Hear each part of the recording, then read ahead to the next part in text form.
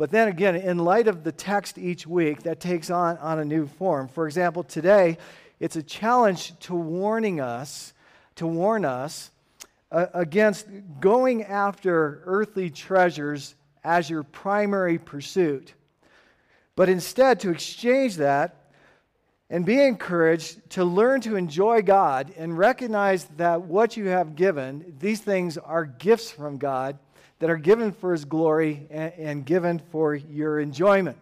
Now, as I say that, there's a word of caution that we all need to take at this point, and that is to understand that the challenge here isn't to glorify a simpler life or a life lived in moderation. The challenge here is to glorify God in all things, because God is the one who gives us life. God is the one who gives us wealth.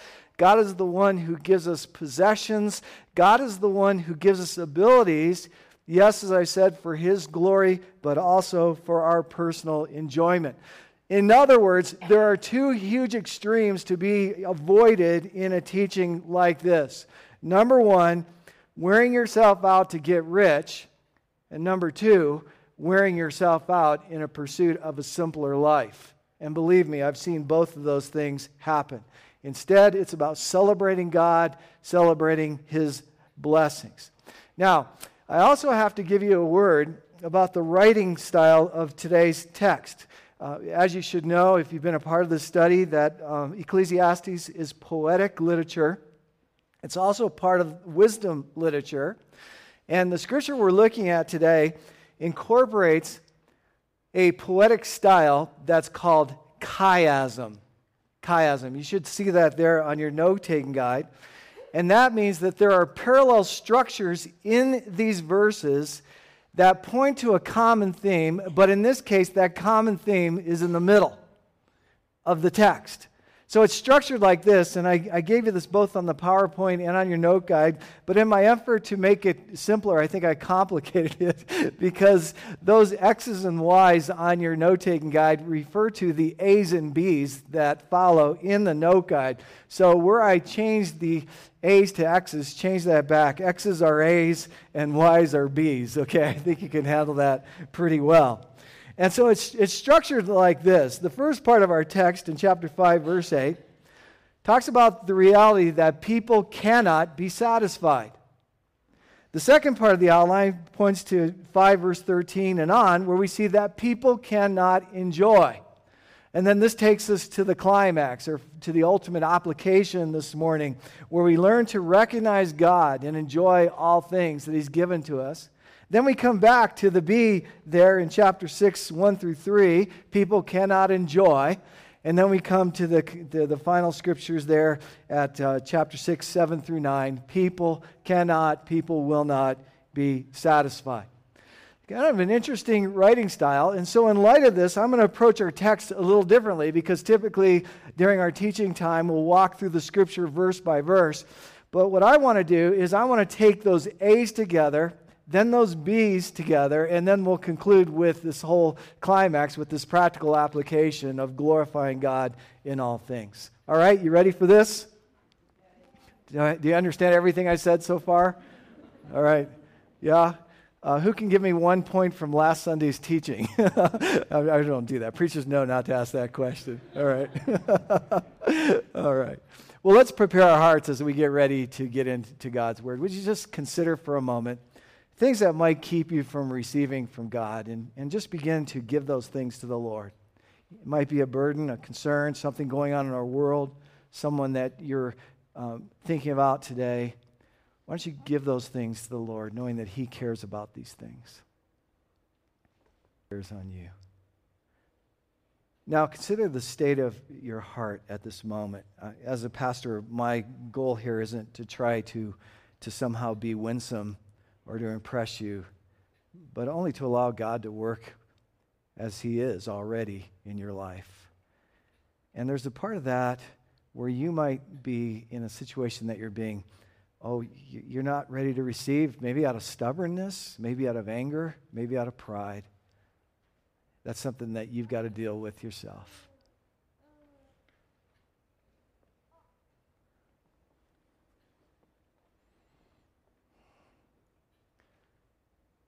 And now, Lord, we pray that you'll speak into our lives through your word. In Jesus' name, amen. Man, this baby, who is this? Huh? Lions. Where's Lions from? Utah. Can I hold Lions? Yes. Hello, Lions. Look at this. Oh, yeah. We love babies, don't we? Oh, thank you for bringing Lions today. God, thank you for Lions. Bless this baby. Bless Mom and Dad, too. Thank you for the little ones. And thank you that the kingdom of God is such as these. Amen. I just love the head of babies. Is this your grandchild? Yes. Oh, right. Beautiful. Thank you for sharing. If I put you on the spot, beat me up later, okay? Sucker for babies. All right, so letter A, here we start off with our outline. People who make wealth their primary pursuit cannot and will not be satisfied. Chapter 5, verse 8. If you see the poor oppressed in a district and justice and rights denied, do not be surprised at such things. And then here's the reason why. For one official is eyed by a higher one, and over them both are others higher still. So here we have this effort to go after those in pursuit of wealth as a primary focus, and the teacher begins with the oppressed poor. And then he says very strongly, don't be surprised when you see the oppressed poor. So why does he start off this way? Well, if you look at that, what follows there, what we've already read today, it's because those that are in positions to help these people who are poor and oppressed aren't seeing them, because what they're looking out for is they're looking out for themselves, and they're watching over those who are after their positions. It's about a bureaucratic system, and that's what this is talking about right here, that because there are those chasing after wealth, there are those who go oppressed. And you can try to put government systems in place, but you end up with the same kind of bureaucratic problems. So he says, don't be surprised when you see this happening. Verse 9, the increase from the land is taken by all. This is a difficult portion of Scripture to understand here, but the way that I see it better read is that the increase of the land is there for everyone's benefit, to benefit all. Going on, by all, the king himself profits from the fields. The original language looks like the king himself allows some fields to sit dormant. The king has enough fields already, and while he might have land that could be a benefit to others, he's allowing that land to sit dormant. Consequently, the people who could use that land continue to suffer. And then this statement in verse 10, because whoever loves money, and then there's a redundancy there that's taken out in the NIV, never has money enough. Yeah. Whoever loves wealth is never satisfied with their income. This too is meaningless. You know, Jesus addressed this very thing when he gave this warning in Luke chapter 12, verse 15. He said, watch out, be on your guard against all kinds of greed. Life does not consist in the abundance of possessions. Did you hear that? Life does not consist in the abundance of possessions. It's not what life is all about. And then he reinforces this by giving us a parable of the rich fool. And this rich fool, in all of his glory, begins to build bigger barns to store up his wealth for himself. And those are key words, for himself. It's all about him. And then he concludes, this is the rich fool talking to himself. He says, you have plenty of grain laid up for many years. Take life easy. Eat, drink, and be merry. But God said to him, you fool. This very night your life will be demanded from you. Then who will get what you have prepared for yourself? Verse 21, this is how it will be with whoever stores up things for themselves, and then this huge application, but is not rich toward God. And so the idea is to get the right order in life. That what really matters is eternal things. Go after God as your primary pursuit. Back to our text, verse 11. As goods increase, so do those who consume them. And what benefit are they to the owners except to feast their eyes on them? Yeah, too much stuff. What do you do with it? You just look at it and say, isn't it amazing all that I've amassed? I don't know where I got this from. My family, we always had these Friday nights where we put out the quilt, make popcorn, and watch horror movies. Isn't that great? And, yeah. Oh, dear. Just a night of darkness at the Discoli household. But anyway, I just remember this meat-eating plant, and I thought I was in a specific movie, so I watched that movie this week, and I realized it wasn't even there, okay? But I'm not even going to tell you what that was, because it was disgusting. But I remember this guy, realizing that this plant, like meat, began to feed it hamburger. And the plant's there saying, feed me, feed me. But the plant now begins to grow, and so pretty soon the guy's bringing the plant cats and then dogs. I think by the end he's feeding this thing an entire horse. And this big plant is saying, feed me, feed me. Does this sound like I was dreaming or a nightmare or something? Well, that's what I thought it was, but I proved myself wrong.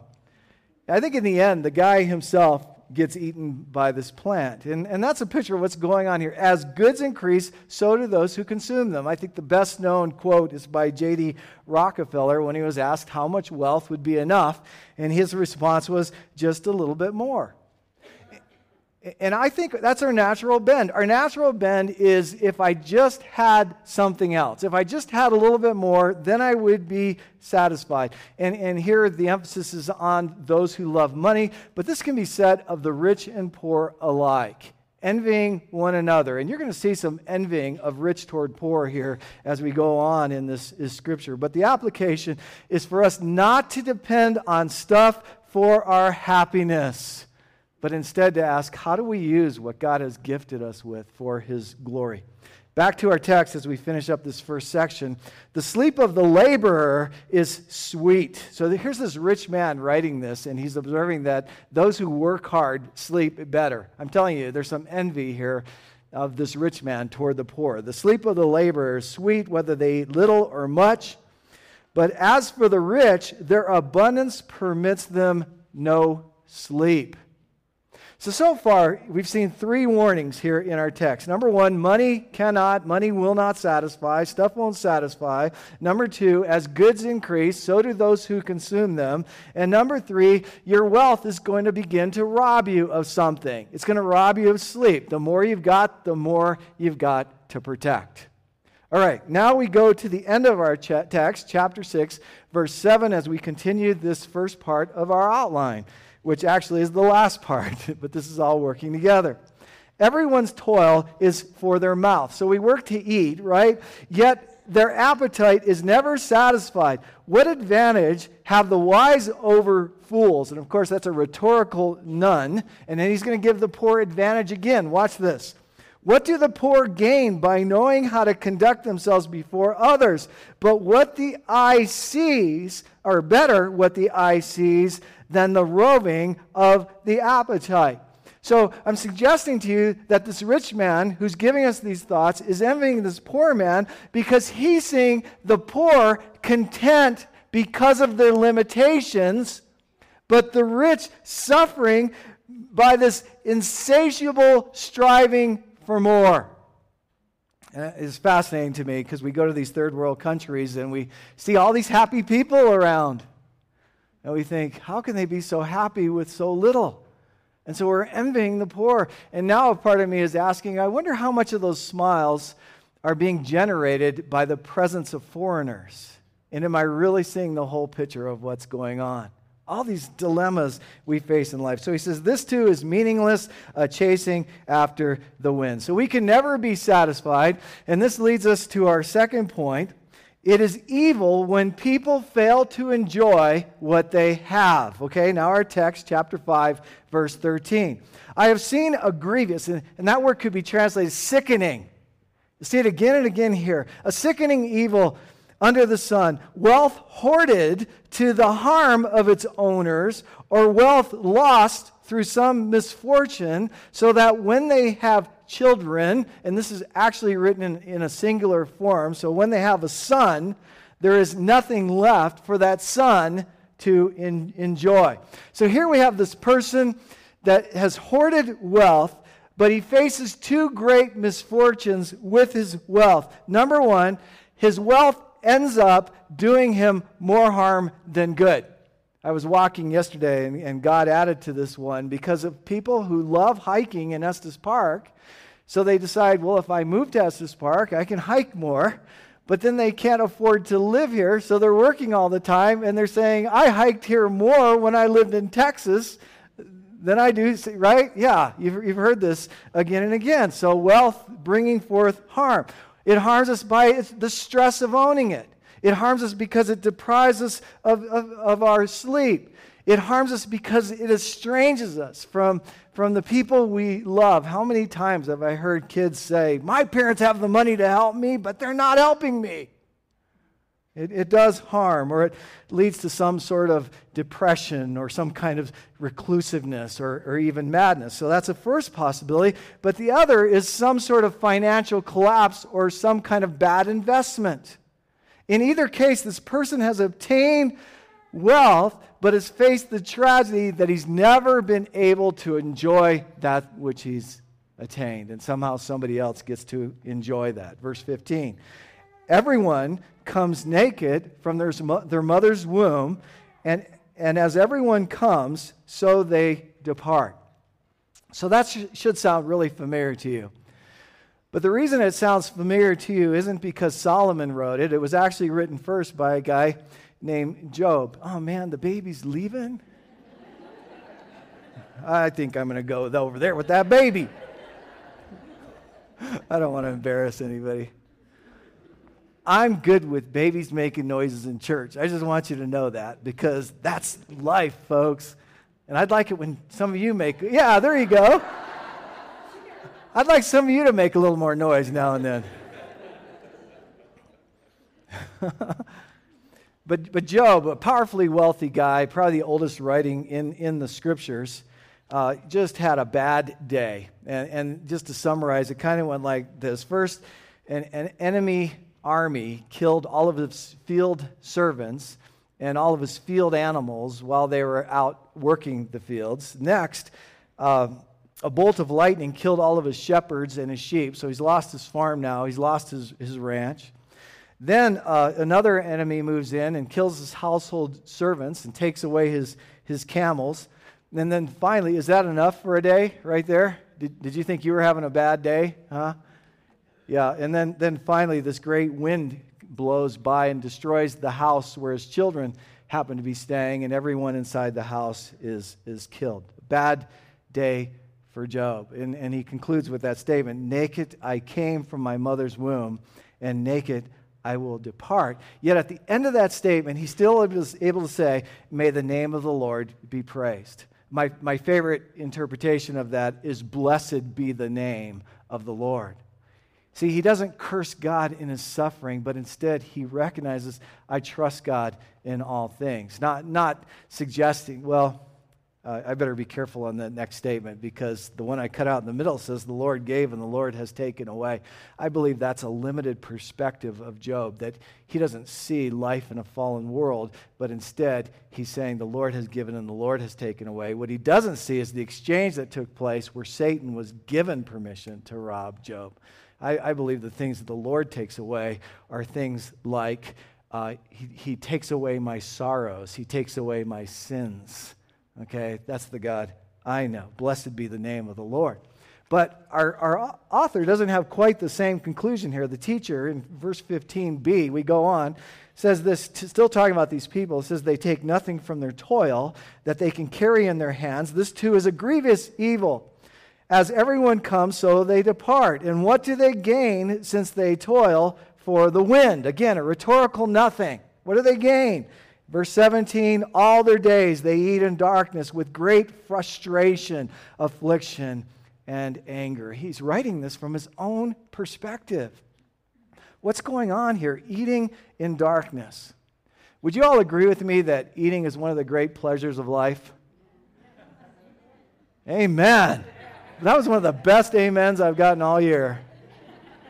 Yes. And we love Memorial Day weekend. Boy, I was at Sam's Club and I was watching those steaks just fly off the shelves. We love to eat. I love to eat. But on the flip side of that, it's not fun to eat alone. Right? Can you recognize that? When I was 18, I was one of those young guys who said, I'm getting out of this house as fast as I can. So I went to the university, Northern Arizona University, NAU, Flagstaff, Arizona. Carla Sweet was there, an upperclassman to me. Yay, Carla. Studying forestry, there we were. But man, my first day in that cafeteria at South Campus, big university cafeteria, I didn't know a soul. It was really awkward. But to my great fortune, when I sat down, somebody else who happened to be by himself, he was an upperclassman, he said, hey, can I join you? So right there, not only did I make a friend, but at the same time, I was empowered to do the same thing for other people. What a great blessing. It's great to eat. Eating is one of the great blessings of life, but it's no fun to eat alone. Here in this scenario, in our study, this rich guy has built his relationships around his wealth, and therefore in the collapse of his wealth, he suddenly finds himself all alone. There was an old song, when you've got money, you got lots of friends hanging around your door. But when the money's gone and all your spending ends, they won't be around anymore. No. I love one of my friends down in Greeley. He's always supported me in ministry, and whenever I talk to him about all the people who are constantly after him for money, he's told me on occasion, Mikey, I've got all the friends that I can afford.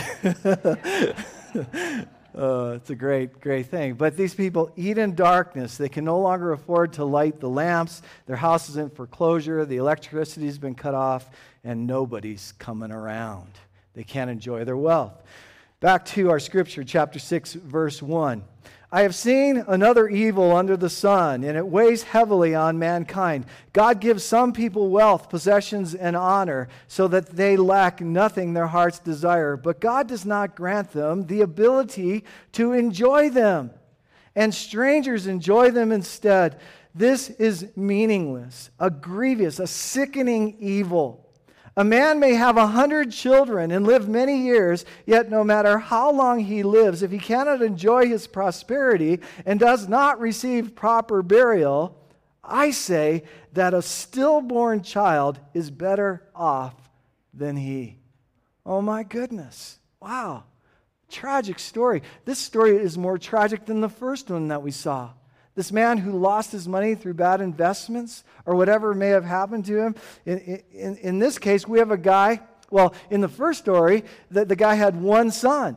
In this case, there's this exaggeration of 100 children. In the first story, the guy's life is cut short, but in this situation, the guy gets extended years. But he has this horrible misfortune in that all of his abundance that he's had, it says there in verse 2, God does not grant them the ability to enjoy them. What does he mean by that? He doesn't even tell us exactly what he means. It could have something to do with worry. The more you've got, the more you've got to protect. It could have to do with trying to obtain something that he can't possibly hold on to. But please remember, he's talking from a worldly, secular view. He doesn't refer to God as Jehovah. He doesn't refer to God as Yahweh. He doesn't refer to God as a relational God who loves to have a walk with man, a relationship with man. He talks about Elohim, this mighty force that's out here. So out of his limited understanding, he starts to say that God does not permit them to enjoy what they have. Can I tell you that's not the God that I know? Can I just tell you that? It's important we see this here. If you're not experiencing blessing in your life right now, please don't blame God. There's other things that are possibly going on because the God I know longs to give good gifts to his children, and he longs to give them in such a way that they may enjoy them. But there's a major problem going on here. And it's that all these things were meant to be enjoyed in the Lord. And when you enjoy the gift, but you fail to enjoy the giver of the gift, there's a name for it. It's idolatry. And idols cannot, they will not satisfy. They'll just keep you thirsty so that you're clamoring for more. And so the application right here is finding satisfaction in the giver. And then suddenly the gift begins to make sense. So then we get to this comparison in verse 3. He says that this guy is worse off than a stillborn child. Tragic. And then he tells us why. Look at verse 4. He says, it, and that's that stillborn child, comes without meaning. Comes without, what is that? Well, it poses that question that some have asked. Why would God allow a woman to carry a baby full term only to come to the point of delivery and the child's dead? It's meaningless. It doesn't make sense. It says it departs in darkness, and in darkness its name is shrouded, kind of enshrined. Valerie and I, our first child was a miscarriage. And I didn't understand the depth of my wife's pain at that moment. I mean, we still have a name for that child. The child is forever remembered. We grieve that we weren't able to carry that child all the way full term. But then he says, though it never saw the sun or knew anything, it has more rest than does that man. See, this guy who's striving all his life doesn't get any rest. Well, this baby has never known striving, and therefore the baby has more rest, even if this man lives 1,000 years twice over but fails to enjoy his prosperity. Do not all go to the same place. Bottom line, what he's saying here is that a life without enjoyment is worse than no life at all. People who make wealth their primary pursuit will never be satisfied. It's evil when people fail to enjoy that which they've been given. There's the chiasm. But now it points us to this major theme that we need to understand. So this takes us to the middle of our passage, verse 18. It says here, this is what I observed to be good. So life does not have to be this tragic. This is what's good right here. That it is appropriate for a person to eat. Can I get an amen there? Yeah, it is appropriate for a person to eat, to drink, and to find satisfaction in their toilsome labor under the sun during the few days of life God has given them, for this is their lot. And the emphasis here is on the word satisfaction. It could also be translated enjoyment, but notice how enjoyment is found in the simplest things: eating, drinking, work. I think you can put the people in your life in that thing. Find enjoyment in the simplest thing. It's true, God has given us but a few days to live here. You can't do anything about that, but there is something that you can do with those days and those nice things that God gives you along the way. Recognize them as being from God's hand. Recognize them as gifts. They are not your source of joy. God needs to be your source of joy, so that's not the focus here. We find contentment in knowing God. We find contentment in knowing that this loving Father provides for us and meets every one of our needs every day. Amazing. But what about these rich people? Okay, verse 19 addresses them. Look at this. Moreover, when God gives someone wealth and possession, and again, the NIV left out a phrase there that says the ability to eat, so that's a gift too, your ability to eat. Boy, these people that lose their sense of taste. Please, I don't ever want that to happen. Make me blind, make me lame, but don't take away my taste. That one's cut out for some reason. And the ability to enjoy them, to accept their lot and be happy in their toil. Then this great statement, this is a gift from God.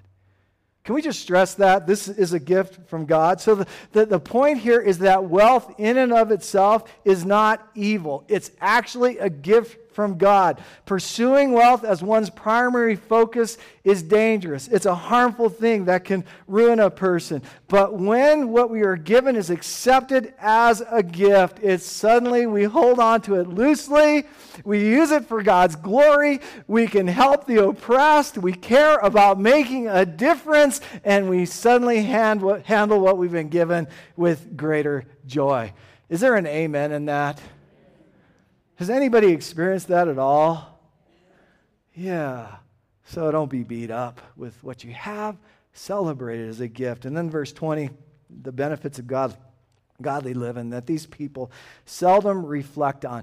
Bad choice of words there. It's better brood over the days of their life because God keeps them occupied with gladness of heart. Who keeps them occupied? With what? There it is right there. So again, I have to confess, and maybe you can confess with me. And I want to repent here that I have a tendency to brood over life. I have a tendency to brood over what could be or what we could have.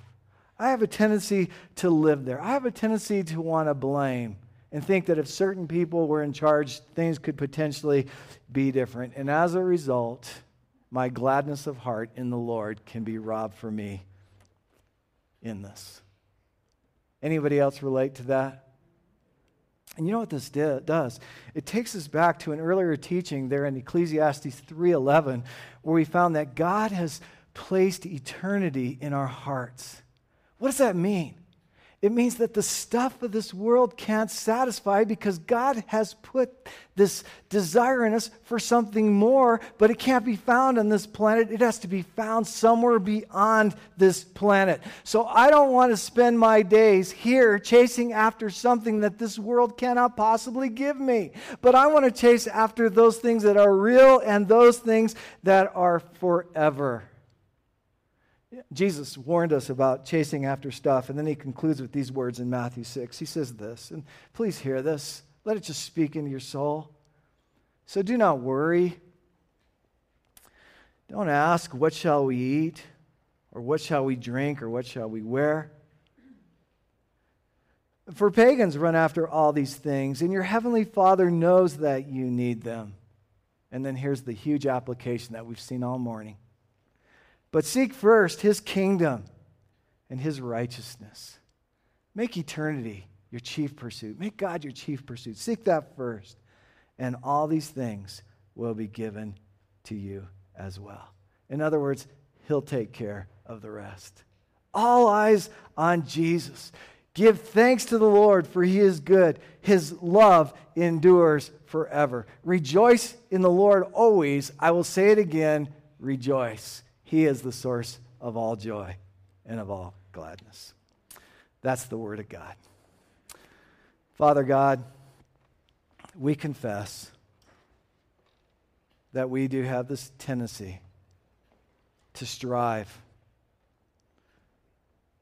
for more, and we wear ourselves out in the process. We don't want to keep up with the Joneses. We want to be the Joneses. And so we confess that.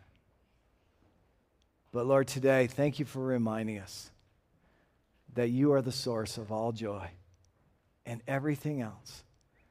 These things are gifts along the way. Teach us to live life with thanksgiving, always to you, to hold what we have loosely, to use it to make a difference in the life of someone else. Thank you, Lord. All glory, honor, and praise be given to you in Jesus' name. Amen.